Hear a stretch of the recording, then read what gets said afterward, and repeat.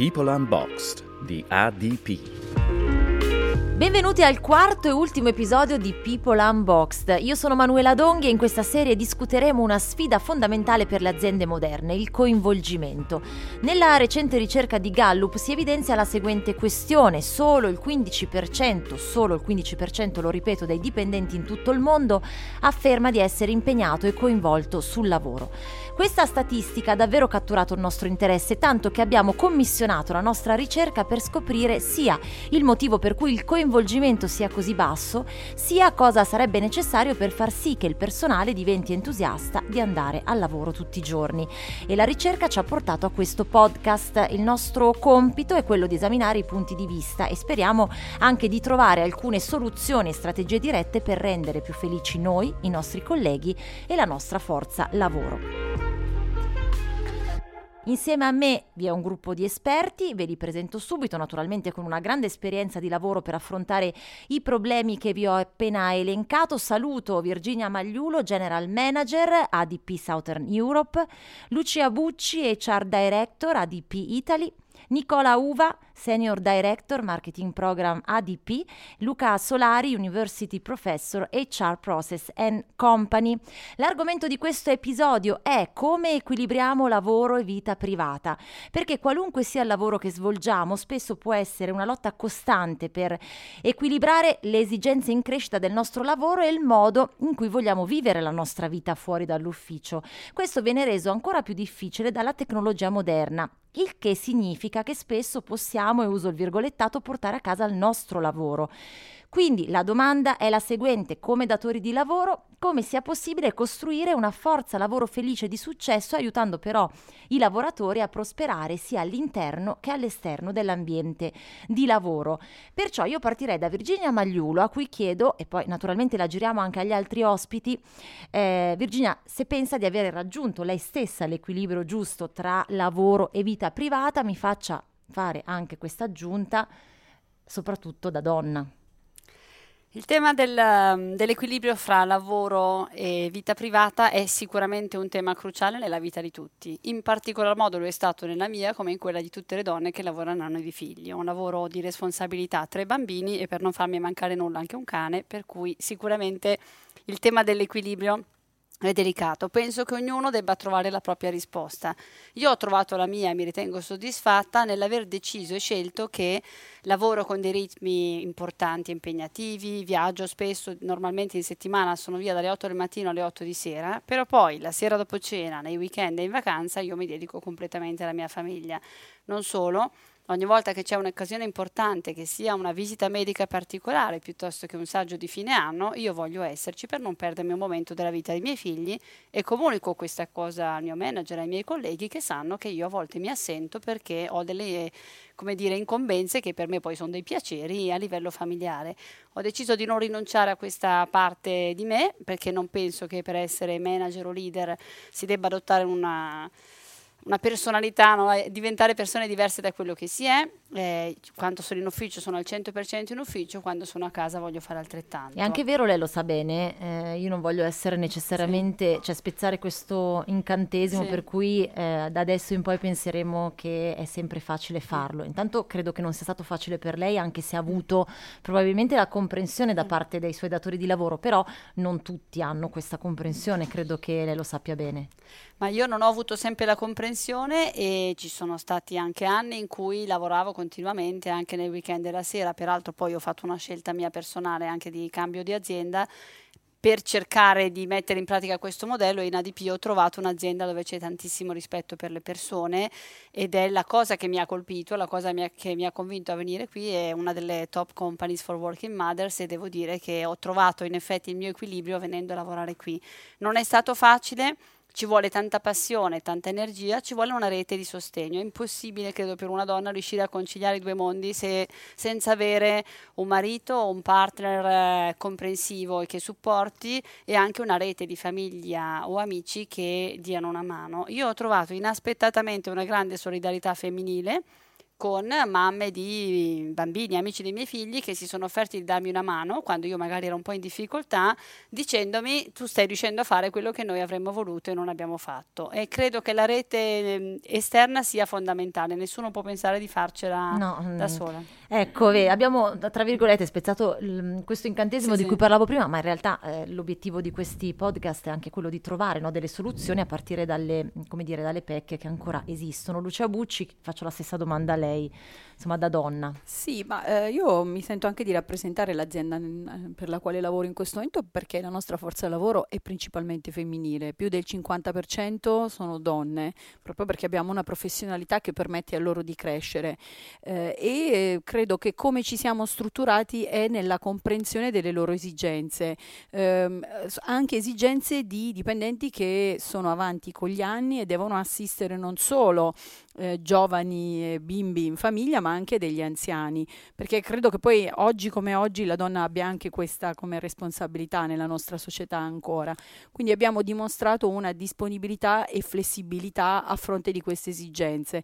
Quindi sì, la rete esterna, fondamentale secondo me anche far capire che si può fare, come diceva Virginia, anche spingendo. Io porto sempre l'esempio di una delle nostre dirigenti di recente nomina, alla quale abbiamo detto: adesso ti promuoviamo, e la sua risposta è stata: no, ma io non ce la faccio di più. E noi abbiamo detto: ma tu lavori dalle 7 della mattina alle 8 della sera, sarà il caso che tu inizi a lavorare un po' meno e fai lavorare gli altri, e più di così non puoi fare. Quindi anche questa pulsione a dover dimostrare sempre di più a volte va anche gestita e incoraggiata, e quindi noi abbiamo sia un modello nel management, ma anche nel cercare di far venire dal basso il riconoscimento che si può fare. Io lo dico sempre, quindi un'altra collega aveva esigenza di essere più vicina al figlio e le abbiamo detto: non è che tutti i giorni devi venire in ufficio, o al pomeriggio vuoi fare i compiti, ti organizzi per poter avere questo momento in famiglia. Quindi secondo me è nell'atteggiamento e nell'apertura, poi ognuno di noi porta comunque dei risultati e verrà valutato su quello, però l'atteggiamento che noi abbiamo dimostrato secondo me è percepito dai colleghi, ecco, molto apertamente, e ce lo dicono nel feedback che ci forniscono sulle iniziative che implementiamo. Peraltro, Nicola Uva, riparto da lei, però questo è il primo dato interessante, almeno a me ha colpito, il fatto che il 75% dei dipendenti ami tenere separati il lavoro e la vita privata, perché finora abbiamo iniziato la nostra discussione parlando del fatto se si riesca o meno, no, trovare un equilibrio tra i due aspetti della nostra vita. Invece il fatto che il 75%, quindi parliamo di, non dico quasi la totalità, ma insomma oltre la metà abbondantemente, voglia per scelta tenere separate le due cose, cosa significa? Lei come lo spiega, e se questo in qualche modo vuol dire che un equilibrio è stato raggiunto a prescindere, no, da tutti gli altri ragionamenti che facevamo? Sì, io penso che questa percentuale sia particolarmente significativa perché secondo me negli ultimi anni le aziende, in particolare in Italia, non l'hanno considerata. Mi spiego meglio. Ormai da qualche anno che si parla di welfare, ovvero di una serie di strumenti a disposizione delle aziende per cercare di offrire ai dipendenti una capacità di equilibrare vita personale e vita lavorativa. Quello che è accaduto però e che sta accadendo ancora è che più che essere un'offerta, come diceva prima Luca, è un entrare nella vita delle persone. Quindi io cerco di capire di che cosa hai bisogno e ti do la risposta, ma ti dico io qual è la risposta. Invece le persone sì hanno bisogno di questa offerta, ma deve essere loro facoltà di scegliere oppure no. Faccio degli esempi per capirci. Ci sono delle aziende, per esempio, che offrono all'interno dei propri spazi la possibilità di fare la spesa. Ne ho viste anche a Milano perché sanno che è comunque un tempo necessario che le persone di cui hanno bisogno. Il problema qual è? Che tu puoi mettere questo servizio a disposizione durante l'orario di lavoro, oppure, come ho visto alcune aziende, dopo l'orario di lavoro. Vuol dire che il messaggio che stai dando alle persone è: tu puoi fare la spesa qui, ma solo se ti trattieni di più. E quindi questo entrare nella sfera personale sicuramente non è ben accetto. Questa percentuale lo dimostra.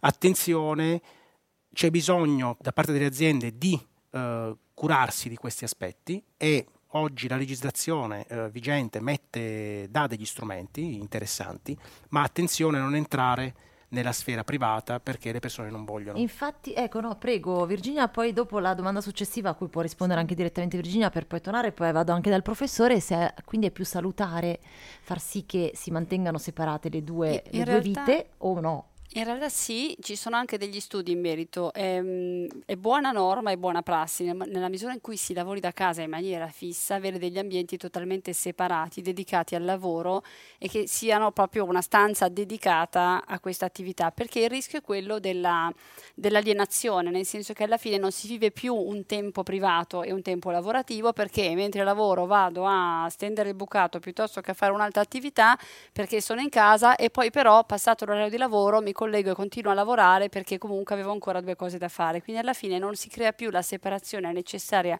anche mentalmente per chiudere il capitolo della giornata lavorativa e iniziare quello della vita privata. Si è passati a parlare da work and life balance a work and life integration, quindi non è più un bilanciamento ma sono compenetrate, sono integrate. Il rischio è quello di non staccare mai la testa. Guardare le mail prima di andare a dormire rovina il sonno, perché ci si riporta in attività con il cervello su problematiche che magari ci preoccupano, e quindi il sonno non sarà tranquillo. Quindi è giusto mantenere dei ritmi che siano diversi.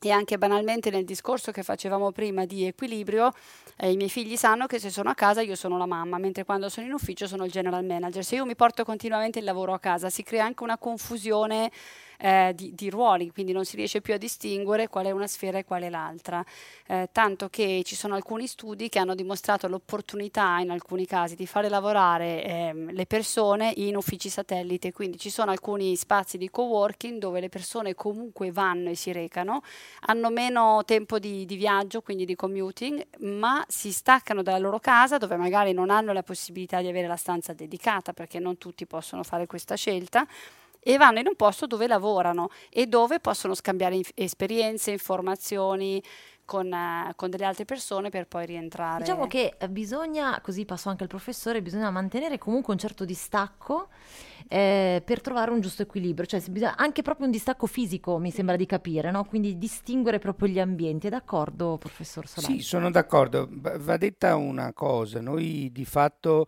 veniamo da una storia che è una storia nella quale i contesti, i luoghi erano deputati a cose diverse. C'era la casa, c'era l'ufficio, c'era la chiesa, cioè di fatto gran parte dell'attivazione dei nostri diversi ruoli era legata a un contesto specifico. In ambito della ricerca noi parliamo proprio adesso di sociomaterialità degli oggetti, che vuol dire, per renderlo molto semplice, che gli oggetti, i luoghi nei quali siamo attivano delle cose in relazione con noi. Stiamo passando a un mondo in cui questo confine definito dall'oggetto e dal contesto è sempre più labile, quindi, e tra l'altro questo si traduce talvolta anche in delle difficoltà, degli sforzi. Pensate alle situazioni post-convention. Hai lavorato, poi dopo vai a cena, ci sono queste aree grigie nelle quali talvolta diventa difficile anche per noi capire come ci dobbiamo collocare. E lo stesso è vero sui social network. Che cosa scrivo? Scrivo quello che sento personalmente oppure scrivo quello che dovrei scrivere in relazione al mio ruolo? Questa confusione richiede una nuova disciplina dell'uso del proprio tempo e dei propri ruoli. Dobbiamo abituarci paradossalmente non ad amplificare la nostra capacità di continuare a cambiare livelli di ruoli, ma a dare dei confini, perché non sono più esterni, ce li dobbiamo costruire un pochino. Ecco, non ho chiesto ai 2 ospiti uomini se sono riusciti a instaurare questo, cioè mettere in atto questo equilibrio, questo meccanismo di equilibrio tra la vita privata, voi stessi, e lavorativa, perché le 2 ospiti donne mi hanno risposto anche con una certa difficoltà. Prego, professore. Da un lato mi permetto di dire qualcosa legato al genere, è un tema classico quello di chiedere prima, adesso non è una critica ma è un'osservazione anche un po' particolare, alle donne come hanno gestito questo, perché di fatto il portato storico fa sì che il carico del ruolo fuori dal lavoro sia un elemento più importante. Questo è una riflessione che dovremmo fare, e la speranza è che mano a mano che anche i modelli educativi cambiano, questo non sia più un tema. Ci vorrà del tempo ancora, ma sicuramente siamo posizionati, io vedo nel rapporto, io ho un figlio maschio e una figlia femmina, siamo posizionati certamente meglio di come non fossimo posizionati. Questa è una bella notizia, noi. insomma, Sì. sicuramente. Ecco, dopodiché devo confessare che io non gestisco bene questi due aspetti semplicemente perché non ne ho la consapevolezza. Il lavoro che ho scelto e che faccio è così legato a quello che sono per certi aspetti, perché è un lavoro di ricerca, di rapporto con il mondo delle organizzazioni e altro, che non ho un momento netto di interruzione. Per certi aspetti anche vivo l'esperienza delle relazioni amicali e personali non tanto come collegata al lavoro, ma legata a dei meccanismi che sono gli stessi che osservo all'interno del contesto lavorativo. Quindi non sono un buon esempio. Va bene, Nicola Uva invece lei cosa mi dice? È un po' complicata questa cosa, perché io potrei dire di no e potrei dire di sì. Non lo so. Non lo sa.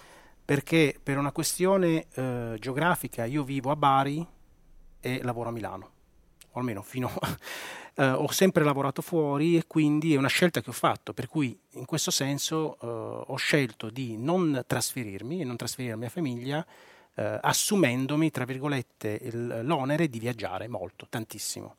Ho lavorato in Francia, ho lavorato in Spagna, quindi con viaggi lunghi molto frequenti per tantissimi anni, e ora da 8 anni a Milano. Quindi è un sì, perché ho deciso consapevolmente di fare questo all'interno di un contesto familiare, abbiamo deciso tutti insieme. È un no perché comunque questo ti porta per forza di cose, se sei fuori da solo, a dedicare quel tempo sostanzialmente al lavoro, a non vivere dei momenti familiari che quindi ti perdi, per cui non puoi andare al saggio perché non sei lì fisicamente, anche volendolo fare, anche potendolo fare, perché in tutte le aziende in cui ho lavorato c'era la possibilità di farlo, però insomma era logisticamente impossibile. Poi mentalmente si sa che no, ci si è trasferiti per motivazioni di lavoro e quindi si tende a riempire tutto il tempo possibile e quindi con lavoro. La mia situazione è di questo tipo qui, quindi non lo so se è un sì o un no, non ho ancora capito, sto cercando di capirlo. Questa domanda mi ha fatto sorgere ancora altri dubbi. Allora guardi, riparto da lei per basarmi ancora sulla ricerca, perché i dati ci dicono che c'è ancora una forte connessione tra la vita lavorativa e la vita privata, perché il 34% afferma che un brutto giorno di lavoro influisce sulla sua vita privata e il 58% afferma che la vita privata influisce sulla vita lavorativa e sulle prestazioni sul lavoro. Quindi insomma hai visto parallelamente, no? Quindi quanto il lavoro influisce sulla vita privata e viceversa. Sono d'accordo, sono d'accordissimo con queste percentuali, nel mio caso mi ritrovo perfettamente. Forse nel mio caso è più vero che la vita privata influenza il lavoro e viceversa, per una questione di distanza, perché se ci sono delle cose che non vanno in famiglia e tu non puoi intervenire perché non sei fisicamente presente, senti maggiormente il peso di questa distanza e quindi poi ti porti dietro al lavoro questa preoccupazione. Però viceversa è vero anche il viceversa, nel senso che io sarei insomma un bugiardo a dire che non è vero che le scelte che ho fatto non abbiano influenzato la mia famiglia, sia negativamente che positivamente. Ecco, sentiamo anche gli altri ospiti. Virginia Sì. Magliulo, cosa Aggiungerei dice un rispetto a commento questo? più dal punto di vista organizzativo. Questo è un tema molto importante, che noi non possiamo pensare che i nostri dipendenti non siano delle persone, quindi così come capita a noi, capita a chiunque di passare momenti più o meno difficili nella vita, e credo che l'intelligenza organizzativa da mettere in campo sia quella di, come dire, si dice acknowledge in inglese, quindi di riconoscere delle situazioni, e a fronte di una persona che ha sempre lavorato bene con scrupolo e che si trova a attraversare un momento privato difficile, senza voler entrare nel merito, perché sono d'accordo con Nicola Uva che il ruolo dell'azienda non è quello di fare lo psicologo, né quello di entrare, fare comunque capire alla persona che l'azienda c'è, che si può permettere in un momento della sua vita di essere più distratto, fra virgolette, dal lavoro, e comunque di dedicarsi a questo problema, che sia personale o di salute. Credo che per una persona sapere che esiste questa disponibilità da parte dell'azienda sia un motivo sicuramente di engagement, di attaccamento alla maglia in qualche modo, Sì, perché certo. si vede quell'aspetto anche un po' familiare dell'azienda, no? Un tempo si era più, no? Si parlava dell'azienda un po' come se fosse una mamma, perché ci arriva il sostentamento e poi c'è un rapporto di tanti anni. Adesso non è più così, però è importante sentirsi un po' le spalle Ma coperte. influenza maggiormente la vita professionale sulla vita privata o viceversa, a suo parere? Secondo me è più la vita privata che influenza quella professionale, nel senso che è chiaro che una cattiva giornata può influenzare un pochino la vita privata, però tendenzialmente credo che tutti abbiamo dei meccanismi un po' di difesa, per cui poi varcata la soglia di casa, io ho ancora quel concetto un po' geografico di cui parlavamo prima, si cerca di rimettere un togliamo pochino... la veste da lavoratore o lavoratrice. Sì, ma abbiamo anche le occasioni semplicemente di distrazione, perché vediamo persone diverse, facciamo cose diverse, quindi tutto sommato svanisce, mentre il pensiero importante di un problema a casa, secondo me è difficile chiuderlo fuori dalla porta quando si entra in ufficio, perché è più viscerale. Sì, ci tocca più da vicino, nel senso più viscerale del Sì. termine. Lucia Bucci è d'accordo, sì. Beh sì, infatti sorrido a volte perché ci sono delle mamme che tornano al lavoro e dicono fortuna che sono tornate al lavoro, perché riesco anche a rimuovere delle cose che sembrano fondamentali e invece vanno relativizzate. Però qui parliamo della cura dei bambini, che sono ovviamente impegnativi rispetto a lavorare con degli adulti che sono insomma un po' più controllati nelle emozioni. Però sì, sono d'accordo, secondo me è una preoccupazione personale è sempre e comunque più importante di una lavorativa, e anche nel discorso che facciamo del benessere in generale occorre cercare di lavorare su questa dimensione. Quindi in qualche modo, così dopo ho già pronta la domanda per il professore, però resto ancora su Lucia, dobbiamo in qualche modo accettare, cioè voi dovete in qualche modo accettare che i dipendenti possano avere giornate brutte e quindi di conseguenza anche delle prestazioni, adesso non diciamo negative al 100%, però comunque meno produttive per l'azienda. Beh, credo che una brutta giornata, come vi ho detto, può capitare che non si voglia venire a lavorare, può capitare che quel giorno si stia poco bene, ma non credo che il giudizio sul contributo di ogni singolo dipendente sia basato su una giornata. Questo secondo me è sbagliato. Ovviamente c'è il giorno, ed è capitato, per dire, mi è capitato con una mia collaboratrice che forse ha fatto qualcosa che non era ideale, è stato notato da tanti e mi trovo adesso a valutarne la performance e lo prendo come un brutto giorno, non come ha fatto altri 200 giorni di lavoro in linea con le mie aspettative, se non superiori. Sarei molto scorretta, anche perché può capitare anche a me, io dico sempre i dipendenti sono umani e i manager non sono supereroi, quindi ricordiamocelo sempre. Professore, cosa ne pensa e poi soprattutto qual è la predisposizione migliore di un datore di lavoro che si deve rivolgere a un dipendente che in qualche modo insomma sta facendo sì che la sua vita privata vada a influenzare quella lavorativa? Beh, credo che nelle condizioni di fisiologia, come abbiamo detto, rientri in gioco un tema di messa in ordine delle priorità che ognuno di noi ha nella vita, quindi credo che per la stragrande maggioranza delle persone, appunto, come già ricordato, sia ciò che conta nella vita privata che può avere un riflesso su quella lavorativa, e che viceversa sì ci sia, ma abbia degli impatti meno significativi. Ecco, per rispondere alla seconda parte della sua domanda, la cosa diventa abbastanza complessa perché se pensiamo cosa può fare l'organizzazione, è chiaro che parliamo delle procedure a livello generale, quindi ad esempio introdurre dei meccanismi di flessibilità aggiuntivi che consentano per l'appunto a una persona che vive un momento di particolare difficoltà di dedicare quel tempo a affrontare questa difficoltà laddove sia meglio farlo individualmente. Poi c'è il livello del contenimento sociale, cioè il fatto che ci sia un clima organizzativo positivo in cui le persone sentono di poter condividere con gli altri almeno alcuni di questi aspetti, in un contesto nel quale condividerli non deve essere letto in chiave di apertura delle dighe piuttosto che possibilità di lamentarsi continuativamente. Il terzo elemento è un po' legato al ruolo manageriale in tutto questo, e quindi dal punto di vista dell'organizzazione è un po' complesso perché vuol dire lavorare sul modo con i quali i referenti, quindi è una parola che si usa poco, ma i capi o comunque le persone con le quali si collabora in una relazione gerarchica, che poi sono nel giorno per giorno un po' la voce dell'organizzazione, siano pronti ad attivare dei meccanismi di ascolto e di osservazione, perché poi è chiaro che qui possiamo parlare di situazioni con delle entità di importanza ben diversa, no? E non tutti sono abituati, anche questo è un tema culturale, a esprimere questi aspetti. Sì, prego, Magliulo. Io vorrei tornare un attimo sul tema delle donne perché è un tema che mi appassiona. Sarei scusate. tornata io, non si preoccupi, perché mi chiedo un'altra cosa, non so se è troppo esagerato, però il fatto che a volte capita che venga richiesta a una donna di comportarsi da uomo fondamentalmente in azienda. Allora, era molto vero, questa cosa che lei dice era assolutamente vera 20 anni fa. Quando io ho iniziato a decidere di fare la carriera manageriale, ho avuto dei modelli di leader femminile che erano delle donne che si comportavano da uomo, perché questo era un pochino lo stile, l'imprinting.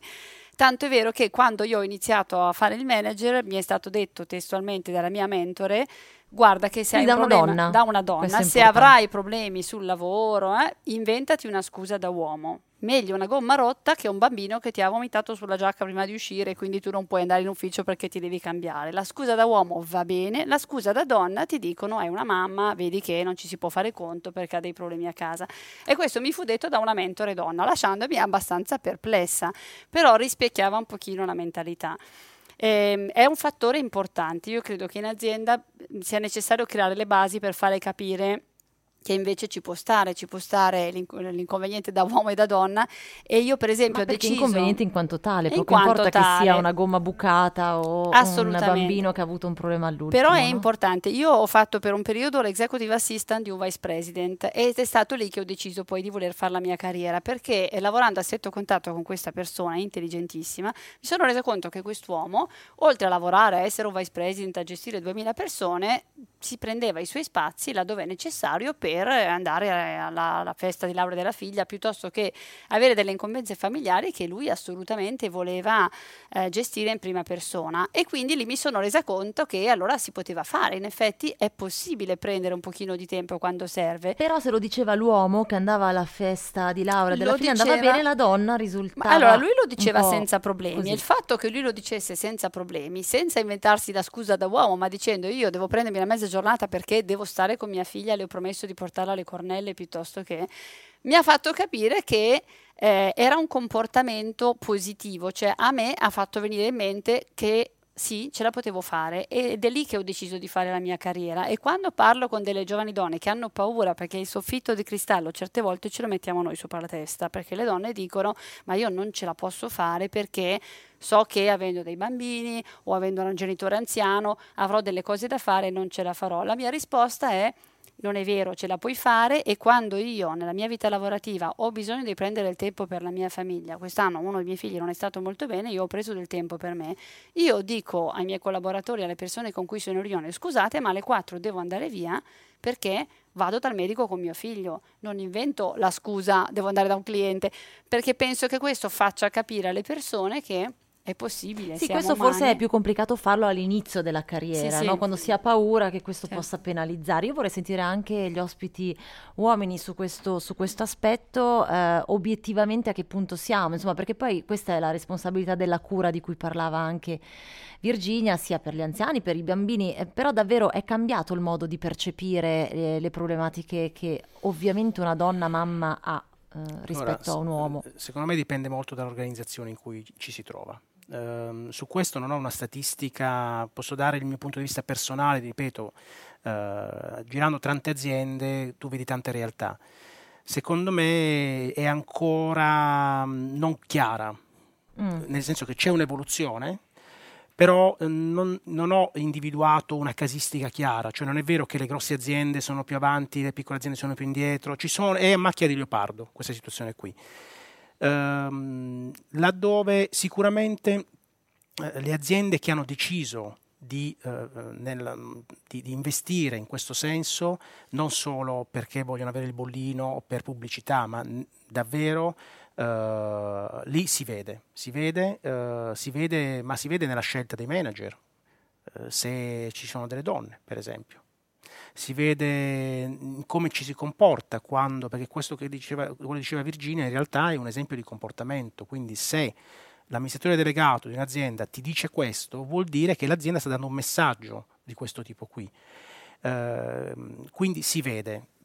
Secondo me è ancora a macchia di leopardo, perché io conosco tante grandi aziende dove a parole si dice ma nei fatti non è assolutamente vero. Sono d'accordo, professor Solari, peraltro credo che sia ancora molto lasciato alla sensibilità di ciascuna, perché è interessante quello che ha detto Uva, che non sempre sono le grosse aziende a mettere in atto delle pratiche, voglio dire, di welfare di un certo tipo, virtuose, e invece le piccole aziende no, quindi è ancora troppo lasciato alla sensibilità individuale? È un tema culturale di trasformazione, soprattutto in un paese come l'Italia, nel quale devo dire che tutto sommato le aziende hanno fatto davvero tanto, anche tanto talvolta se lo si compara con quello che è e viene fatto dal sistema educativo e anche dai messaggi che vengono lanciati dalla politica e in generale anche diciamo dalla società nella quale siamo inseriti. Per me è stato determinante in realtà per tutti e quattro.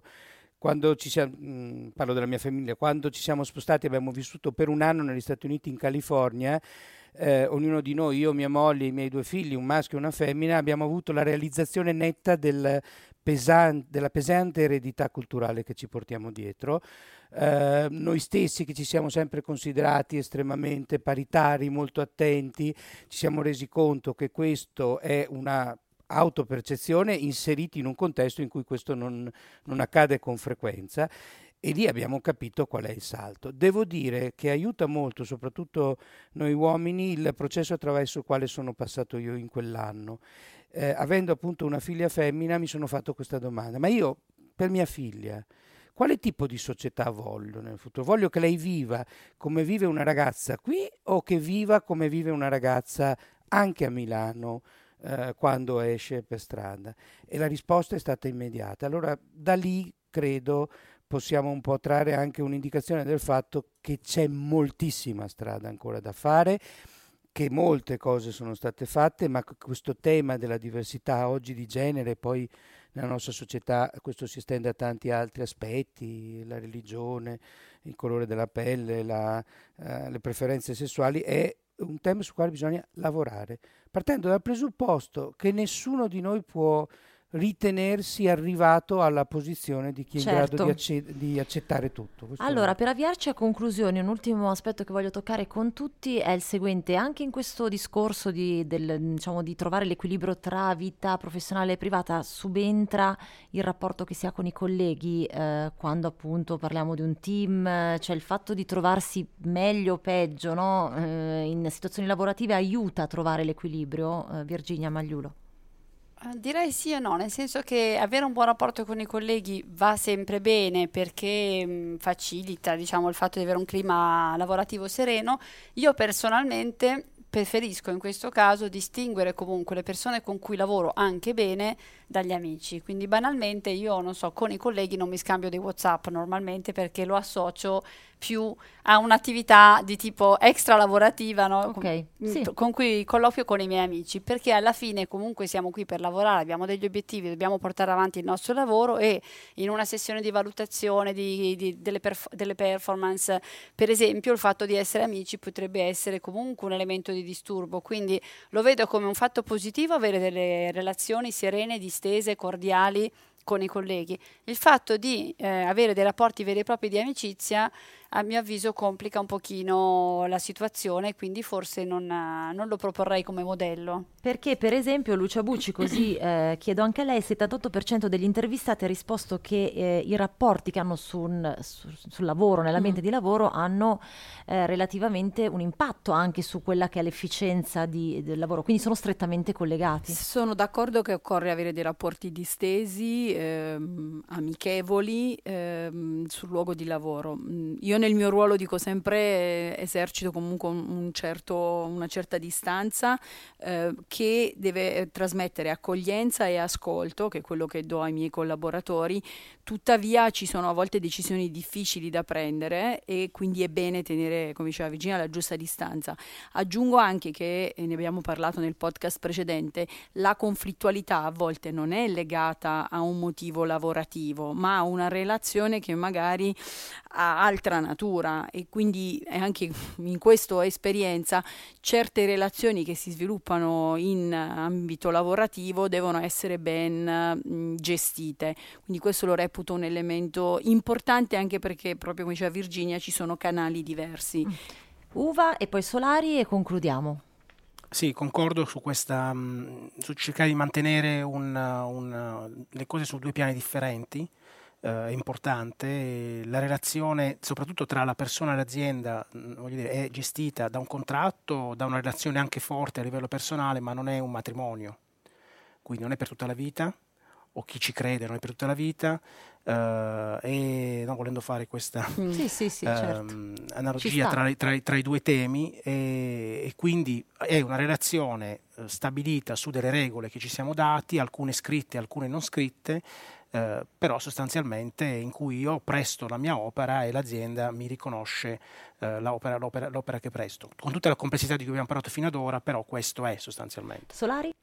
Un piccolo aneddoto che dà la risposta. Una volta ho lasciato una società di consulenza dove potevo diventare partner, perché il fondatore ci riunì tutti e disse che voleva fare una società in cui le persone prima volevano andare a mangiare la pizza assieme e poi sapevano lavorare bene sulle cose. Io guardai tutti e dissi no, io preferisco lavorare con persone che sanno fare il loro lavoro, poi se si va a mangiare la pizza questo dipenderà da altre cose. Certo, insomma, se le due cose poi vanno insieme, ben venga, però non deve essere poi l'unica priorità. Grazie mille a tutti, credo che insieme abbiamo ottenuto l'equilibrio in questa discussione, tanto per citare la parola chiave dell'episodio. È tutto anche per questa puntata, ma se desiderate saperne di più sul progetto People Unboxed di ADP, visitate il sito www.it-adp.com.